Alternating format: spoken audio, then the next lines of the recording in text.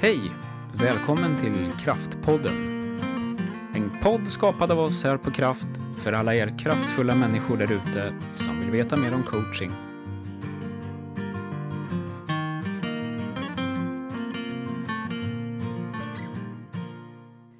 Ny vecka, nytt poddavsnitt. Välkomna! Här i studion så är det jag, Åsa, och så har vi Jenny. Ja. Och så har vi en gäst idag, Pia Olsson. Välkommen! Tack så jättemycket. Gäst är väl fel ord i och för sig, du är ju en av oss. Ja. Men du är med oss i podden idag, jätteroligt. Vem är du, Pia? Ja, ni hör väl redan bara på detta kort att jag kommer långt söderifrån landet. Jag bor i Höllviken, söder om Malmö. Jag är ICF PCC, alltså Professional Certified Coach. Jag har jobbat med coaching i, jag tror det är 13-14 år. Jag är lärare i botten men har haft coaching och ledarskap som min huvudsakliga sysselsättning i 10 år tror jag. Arbetat i styrelsen för ICF Sweden och har tillsammans med Jenny, där vi lärde känna varandra, bland annat varit med och skapat Stora coachdagen som blev till för att skapa intresse kring coaching, ledarskap och utveckling. Inte bara hos oss som redan är invigda i det här utan alla runt omkring. Och det var väldigt roligt. Sen kom pandemin. Ja. Så det var 2018 och 2019, eller? Ja, precis.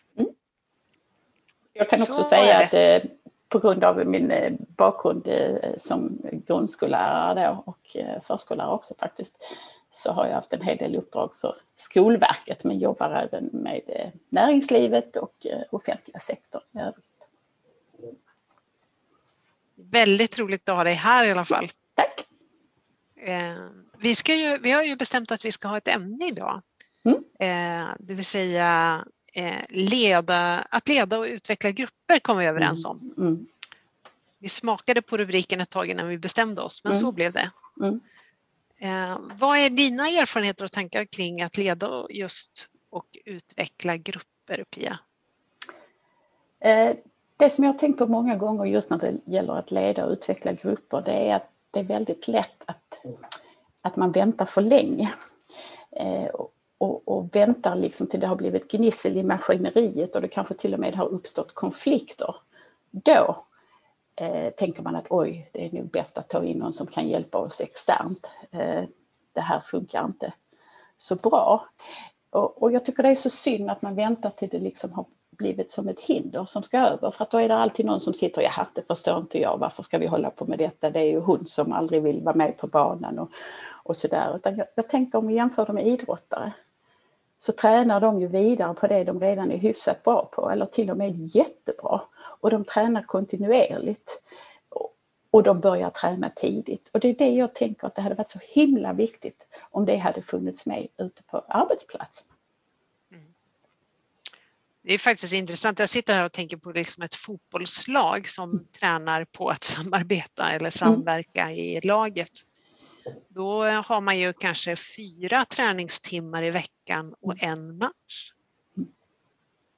Men i arbetslivet är det liksom tvärtom. Ja, och där tänker jag också... Du skrattar till, Åsa, vad tänker du? Nej, men jag tänker att det är ju match hela tiden i arbetslivet, eller väldigt mycket i alla fall, att vi överlag eller generellt är ganska dåliga på att ge oss de här tillfällena att faktiskt arbeta med gruppen från början, eller liksom i syftet att bli ännu bättre. Precis det som Pia lyfte i början, att vi tar ofta tag i en grupp alldeles för sent. Om vi ska grovt generalisera, det finns ju de såklart som jobbar med sina grupper från början. Men ofta är det ju så, ofta när man hör av sig till oss så är det ju att jag börjar gnissla lite, eller det är något som inte riktigt funkar. Eller... Ja, man har dröjt för länge. Och då sitter det fast om ingen kanske ens kommer ihåg hur det kommer sig att problemen började heller. Liksom. Och det konstiga är ju också att problemen kan ju ärvas ner. till människor som kommer nya på en arbetsplats. Och det är ju superintressant. Det är ganska vanligt. Ja, visst. Det är väl den här historien, den tycker jag är ganska bra och talande för många saker som ärvs. Just den här, jag vet inte om ni har hört den om, var det mamman som skar bort ändarna på steken innan hon satte in den i ugnen. Och dottern frågar, men mamma, varför skär du bort ändarna på steken innan du sätter in den i ugnen? Varpå mamma kliar sig i huvudet och säger, ja du, det får du faktiskt fråga mormor om, för hon har alltid gjort så. Det är så vi gör. Frågar du mormor, ja, jag har nog slutat göra det. Men min första ugn, den var så liten så steken rymdes inte. Så där är det ju med grupper eller saker som ärvs ner, att man vet inte alltid var det kommer ifrån. Det sitter i väggarna. Fast jag gillar inte uttrycket det sitter i väggarna. Vad står det för? Sitter i människorna? Ja, jag tror att det gör mig lite sådär, det är ungefär som att det går inte att påverka. Därför att det sitter i väggarna, det sitter liksom i stenväggarna, det går inte att få bort, det är där. Och det är ju det blir nästan en ursäkt för att vara kvar i sitt beteende. Jag tänker att det kan sitta glädje och optimism i väggarna. Ja, då är det ju himla bra. Det är bra. Berätta, vad tänker du Pia om det? Då är det bra. Ja, men återigen, vi ärver någonting. Man kommer till en arbetsplats, är alla glada, positiva och välkomnar dig och liksom in och berättar, så här gör vi här, och vi brukar ha fredagsfika eller vi har fredagsfrukt eller vad som helst. Då glider du in där, då är det svårt att komma in som en surbolle.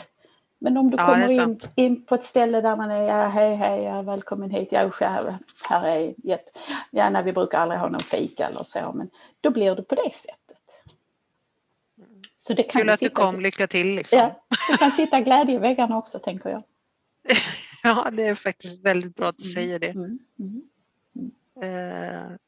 Ja, det är bra. Vi var inne på ledare, vad ska de göra om man ska leda och utveckla grupper? Vi har sagt att vi tycker oss se att man borde jobba med dem. Man borde jobba mer med sina grupper hela tiden, inte för sent utan vara på direkt. Och jag tänker inte så fokuserat heller. Det är ju ganska vanligt, det blir vi ju också tillfrågade till sådana uppdrag och inbjudna till, alltså typ uppstartsdagar i skolan på hösten eller teambuildingsdagar på företag och så. Och det brukar ju vara jätteroligt och jättetrevligt. Men ganska kort tid efteråt så falnar den där glöden, den där energin som man fick på den supertrevliga dagen. Och det tycker jag tål att funderas över. Hur kan vi göra på något annat sätt? Det där är ju bakgrunden till att vi vill ju, alltså det är inte så att vi tackar nej till att hjälpa någon som jobbar en dag med sin grupp naturligtvis. Men om man får välja, då vill vi ju gärna ha en process. Att man delar upp det där i från 3 till 6, 7, 8 tillfällen istället och mycket kortare. Det är ju betydligt mer, och framförallt att man alltid jobbar med sin grupp. Tycker jag är otroligt viktigt. Det kan jag tänka på ibland när jag har haft en grupp och hjälpt dem. Och vi kanske även har gjort en process, men sen ska liksom företaget eller organisationens ledare fortsätta det dagliga arbetet. Och så säger man efter ett tag att nej, men du vet, nu har alla börjat göra som de brukar. Och så har man liksom inte riktigt förstått att jag är ledare för den här gruppen. Mitt uppdrag är faktiskt att fortsätta den här processen. Och det ingår i mitt ledaruppdrag att göra det, att påminna alla eller att facilitera eller ge möjligheterna till gruppen att fortsätta den positiva utveckling som har skett till exempel. Och att man inte riktigt, man kanske inte har en kultur generellt sett i en organisation av att man tänker så. Och då blir mötet med en teambuildingsdag eller en process, det blir för skarp kontrast mot det man är i vardagligen. Så då tappar man det ändå till sist. Känner ni igen det? Absolut. Jag tänker också på det här som du säger att det är ledarens ansvar, och det håller jag med om. Samtidigt så tänker jag att alla som har varit med i den där processen har ett ansvar. Att Absolut. hjälpa ledaren och hjälpas åt att hålla i arbetet. Och om nu ledaren börjar tappa fokus, att man påminner och lyfter upp det som var viktigt i processen. Och där håller jag med om det gemensamma ansvaret. Men det krävs ju också att det är en ledare som ser det så. Mm. Alltså påminner om just det. Att, hörrni, vi var ju med om någonting för 3 veckor sedan. Jag tror inte att det alltid behöver vara att ledaren liksom tar i med musklerna och liksom, utan bara påminner, var är vi nu? Hur kan vi ta gemensamt ansvar? Absolut. Och det var så jag menar. Jag tänker mer på att ledaren kan tappa bort det i stress och press. Och då att man hjälps åt. Man är ett team. Där alla liksom kan hjälpas åt att lyfta det. Och där tänker jag också att du kanske redan när du lägger upp planen för den här träningen, den här gruppträningen som vi väl egentligen menar ska ske kontinuerligt, inte bara ska ske på någon speciell dag eller vid någon speciell tidpunkt, utan det är någonting som ska genomsyra hela verksamheten. Att man redan då lägger upp en plan för till exempel feedback eller uppföljning, om man nu vill kalla det för uppföljning istället.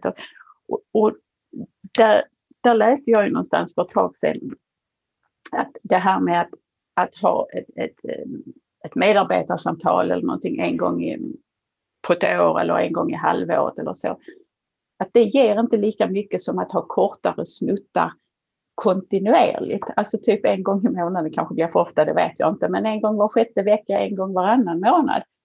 Att den som är chef för den här gruppen och så pratar helt kort, inget stort, det behöver inte vara någon direkt agenda utan mer liksom, vi kan ju ha 3 frågor som står där. Vad har hänt sen sist? Hur har det gått? Är det någonting du tänker att du behöver, som jag ska göra för dig, för att hjälpa dig vidare eller stötta dig vidare? Jag gillar inte egentligen hjälpa utan stötta dig vidare. Och det tänker jag, det skapar ju också ett engagemang, för då händer det ju liksom hela tiden. Hur har det gått?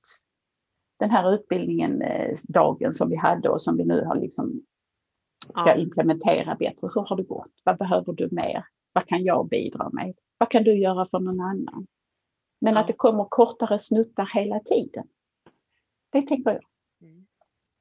Jag tror att man är beroende av att liksom, man måste bygga in det där i sina rutiner. Absolut. Jag tänker på det här med ansvarskultur som du ofta är duktig att prata om, Åsa. Vilka rutiner liksom, kan du se att man har nytta av, eller vad tänker du om det? Ja, alltså jag kom ju ganska nyligen från ett ledarskap. Och utmaningen tyckte jag var många gånger att räcka till. Jag hade ungefär 30 medarbetare som jag hade ansvar för. Men vi var ju ännu fler på skolan som man också känner ett ansvar för. Men det här att lägga in, att när jag möter en av mina medarbetare, att faktiskt ta mig tid att stanna till, kolla läget, hur mår du? Är det något jag kan göra för dig? Att hur bråttom jag än har så tar inte det här samtalet så lång tid. Men jag har visat att jag ser dig, jag lyssnar på dig, och behöver du mig så ser jag till att skicka en tid när vi kan ses. Att hela tiden ta sig den tiden. För det är sällan man har så bråttom som man inte kan ge de där 30 sekunderna eller 60 sekunderna. Det behöver ju inte ta så mycket mer egentligen. Men jag stannade till. Jag sprang inte förbi in i mötet, utan jag stannade till och såg dig. Det har jag försökt ha som en så här devis för att kompensera för att man har många och man har mycket möten som gör att man inte är så fysiskt tillgänglig alla gånger. Och när du pratar om det att inte vara fysiskt tillgänglig så tänker jag på nu upptagen vi har haft under året som har gått, att det är många som har fått leda på distans. Dels har ledaren, chefen, inte kanske fått vara på sin arbetsplats, Och dels är det medarbetarna som inte har fått komma in, så det har uppstått en helt ny situation. Och där har jag faktiskt hört flera som har sagt att de har fått en tätare kontakt, en kortare kontakt, men en mycket tätare kontakt mellan varandra än vad de har när de ses på jobbet på ett annat sätt. Det tycker jag är rätt så intressant. Vad är det de har gjort då? De har avsatt typ 10 minuter att de ska pratas vid. När passar det där? Ja, på tisdagen 9:10. Och så bara, hur har ni det? Vad har hänt? Och hur går det? Sitter och jobbar hemma? Är det något du behöver? Bara 10 minuter här och 10 minuter där. Och det är många, eller flera stycken, som verkligen har sagt att det har blivit på ett helt annat sätt. Och då känner personen sig väldigt lyssnad på. För då är det avsatt de här 10 minuterna och det är ingen som stör. Det är ingen annan som knackar på dörren. Det är ingen annan som kommer in. Jag skulle bara fråga en sak. Och de står inte i korridoren. De gör inte en sån stor sak av det. Utan det är inget särskilt som har hänt. Utan det är bara att vi pratar en liten stund. Det är rätt så kul faktiskt att höra. Jag tror att det är väldigt bra. Jag tänker temat för dagens podd är ju att leda och utveckla grupper. Och någonting som blir väldigt tydligt i vårt samtal här nu, det är ju just det där vikten av att se människan. Även i gruppen, att man inte tappar bort människorna i gruppen. Det kan man ju liksom ibland se tendenser till, och det tror jag alla som leder grupper kan känna igen sig i, att dels inte hinna med eller att man liksom inte får tiden eller av olika anledningar inte ser människan i gruppen. Och att det också ganska ofta leder till konflikter eller att det blir körigt och så vidare. Man inte ser till att alla kommer till tals. Ja. Det är ju klassiskt. Ja, det är superviktigt. Men alldeles för vanligt. Och där tänker jag på den också, att verkligen lyfta i samarbetet i gruppen. Vilka kvaliteter finns hos de olika medarbetarna, de olika gruppmedlemmarna. Och att till och med fråga, vilka kvaliteter uppskattar du hos dina kollegor? Så att var och en också får tänka efter. Och vad gillar du hos dig själv? Finns det någon kvalitet som de andra inte känner till? Som skulle kunna komma bättre till nytta här på jobbet? Det tänker jag ofta på. Tänk om vi lärde känna varandra bättre och utnyttjade varandras kvaliteter bättre. Tänk vad mycket som skulle kunna hända i många grupper då. Det där skulle jag gärna, alltså vi pratade om det förut, vad kan en ledare göra då för att förbättra gruppen eller utveckla gruppen? Och då tänker jag på de här små tillfällena, att rutiner som man alltid kan lägga in liksom. Det här med korta uppstarter, att man startar med vad jag är tacksam för eller vad jag är glad för eller vad jag uppskattar i gruppen. En sån fråga varje gång man möts eller har ett samarbete. Jag tänker att det är så viktigt för mig att du säger vad jag är tacksam för, vad jag är glad för. För jag har en dålig känsla av ordet tacksam. Ja. Så tacksam för mig är att du ska minsann vara tacksam att det gick så för dig. För det var det minsann ingen som så. Så för mig känns det bättre att höra glad för. Vad är du glad för? Så jag tyckte det kändes gott att du sa båda orden. Ja, och jag tror att det är viktigt att man byter ord. Det är nog alltid så när man leder en grupp att alla har sina referenser kring ord. Och det tänker jag, vi hade ju en alumniträff här för en stund sedan och då inledde ju du, Pia, med att prata om vikten av att prata igenom betydelsen eller definitionen av vårt språk. Och det tror jag är mer och mer aktuellt idag, där våra arbetsgrupper är inte så homogena. Vi är ganska består av många olika individer och det kan vara både olika nationell bakgrund eller kulturell bakgrund. Men det kan också handla om dialektala saker. Jag kommer ihåg när jag flyttade ner från Norrland och sa oj, det var så härligt när jag såg läggderna här utanför att det började gro och ingen fattar vad jag sa liksom. Vad är det för någonting? Ja, precis, vad är en läggda liksom? Nej, men en läggda är ju en åker. Ja. Ett fält. Eller som jag har ju flyttat runt lite, då, det har säkert ni också gjort. Men innan jag fattade vad smålänningarna sa när de sa jag ska gå fram på stan. Vad då fram? Jag förstod verkligen inte. Vad menar du med fram? Jag ska gå fram. Vad betyder det? Ja. Och det där tycker jag hör hemma. Vi flyttar och rör oss, och vi inte bara i landet utan faktiskt globalt. Och då är ju den här som du var inne på, Pia, vad menar vi egentligen när vi pratar om glädje eller tacksamhet? Och det är viktigt även om du kommer från samma del av landet. Alltså att du pratar samma språk, du använder samma dialekt och alltihopa. Till exempel så pratar man om nöjd kund, eller du pratar om ett gemensamt ansvar. Vad betyder det för mig? Ja. Vad ska jag göra för att det ska uppfattas som att kunden är nöjd? Och det måste man vara tydlig med på arbetsplatsen, tänker jag. Vad står de här värdeorden för? Vad är det vi menar när vi säger så här? Och vem är min kund? Kan vara bra att vara överens om också. Faktiskt. Eller får man prata om dem som kund? Ja, brukare kanske? Ja, i skolan kan ju ordet kund vara ganska känsligt. Ja. Elever, deltagare, studenter, kunder. Så språk är viktigt, det tror jag, i grupper. Och att faktiskt man både som alla som är med och utvecklar grupper och finns i grupper, att man hjälper varandra att vara nyfikna på ord som vi använder och tar för givet att alla tänker samma. Det tänker jag är en bra teambuilding faktiskt. Och det skapar ju också, tänker jag, att om alla vet vad orden står för, vad de betyder, så skapas det ju en tillit. Och det är ju också någonting som vi har pratat mycket om, att för att en grupp ska fungera så måste det finnas tillit. En tilltro till att de andra finns här för mig om det går snett. Och även att jag kan få stöd. Jag kan ställa frågor som av någon annan kanske kan uppfattas som dumma. Men det är ingen som liksom nedvärderar mig för det. Och vi kan skratta tillsammans, inte åt varandra utan med varandra.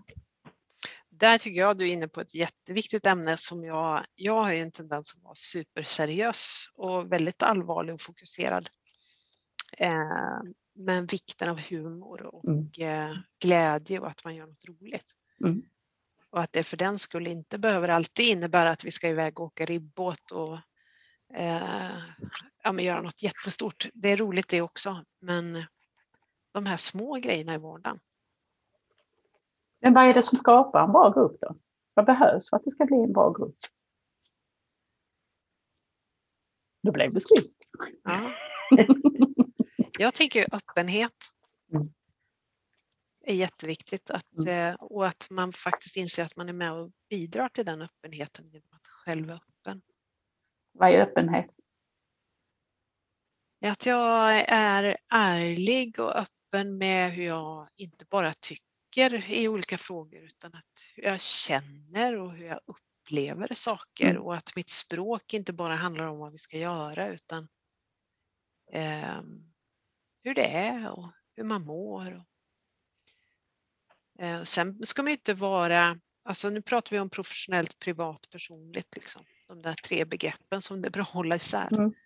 Öppenhet i form av personligt, men jag behöver ju inte bli privat. Det kan ju uppfattas som ganska till och med obehagligt faktiskt av andra människor. Om jag är för öppen. Ungefär så. Vad tänker du, Åsa? Öppenhet? Ja, men jag tänker mycket på tillit och trygghet. För att framförallt personer som har svårare för att ta plats ska komma fram, så krävs det ju en trygghet i gruppen som bygger mycket på det som du har pratat om. Men också att man har ett samtalsklimat där man faktiskt lyssnar in och ser till att alla får komma till tals.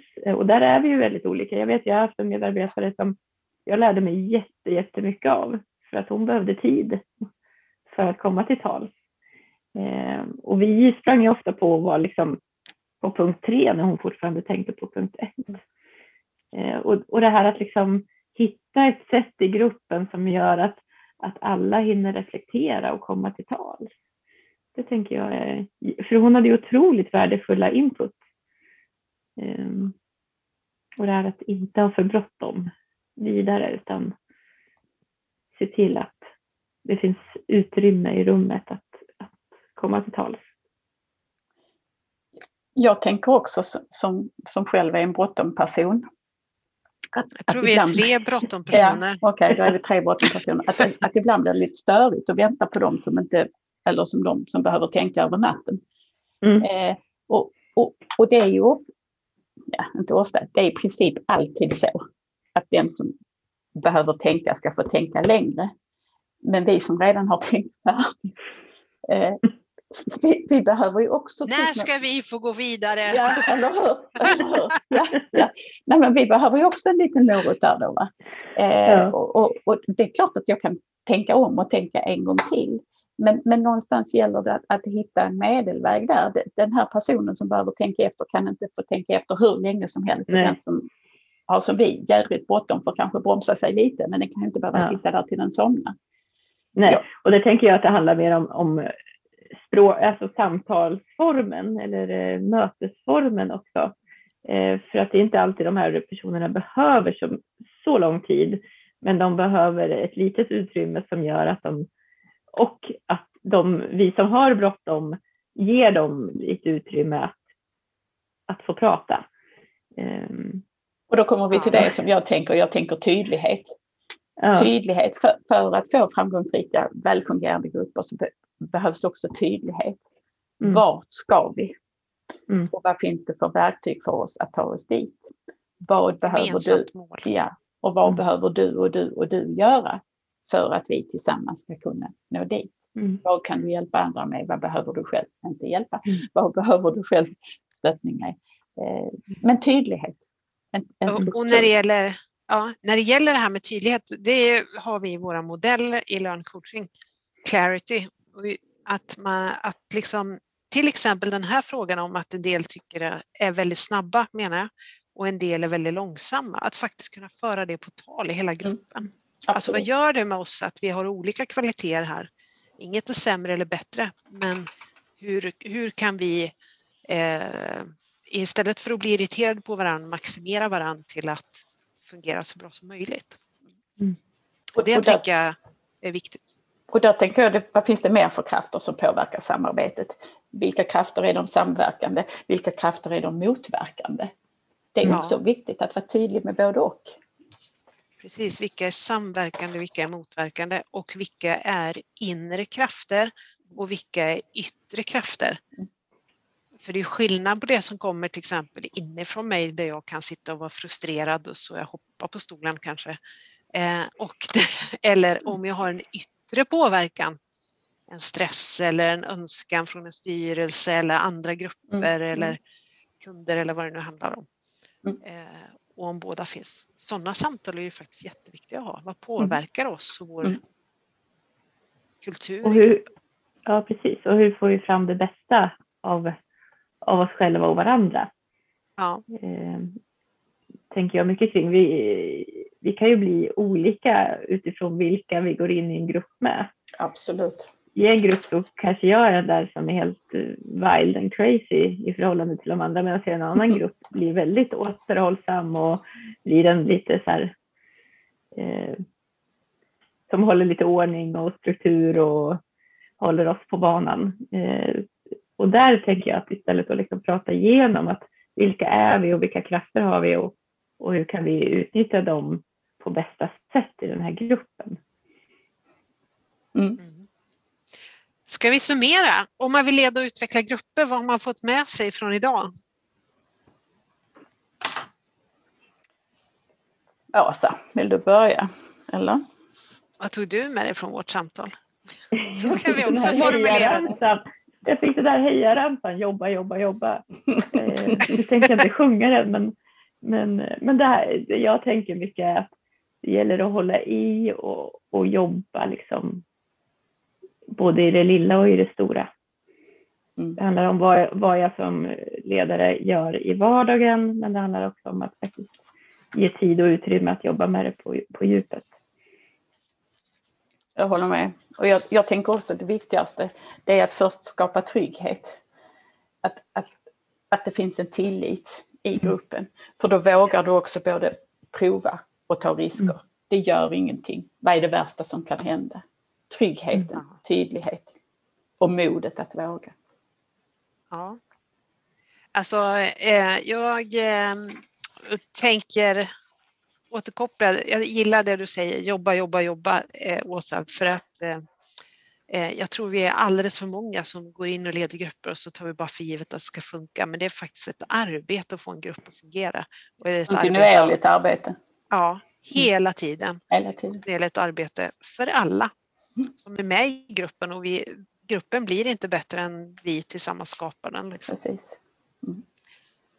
Och sen så då, jag gillar också det du säger, Pia, att det gäller att vara liksom både modig och visa respekt också. Att tänka på det med, att respektfullt på något vis. Öppenhet. Och sen att inte vara rädd för att lyfta den ruttna fisken ibland. När det är något i rummet som inte funkar, att faktiskt sätta ord på det på ett sätt som gör att det går att prata om. Och så ta och jobba med gruppen innan det är för sent. Det tänker jag. Absolut. Tänk idrott. Tänk idrott. Där tränar vi. Det är klart vi ska göra träna det. För att bli ännu bättre. Det borde man ha med sig. Ja, det var det här poddavsnittet. Det var väldigt roligt. Härligt att ha dig med, Pia. Tack så mycket, det var kul. Det var kul att vara med. Får bli fler gånger. Ja, tack. Ja, gärna. Ja, definitivt. Ja. Det gör vi om. Då önskar vi alla en trevlig fortsättning på dagen, kvällen, helgen eller var du nu befinner dig när du lyssnar. Och tack för att du lyssnar på oss. Är du mer nyfiken på oss så hittar du oss på kraft.se. Vi utbildar, vi coachar och jobbar med ledarskap och utveckling. Hör av dig. Tack ha det så bra. Hej. Hej då.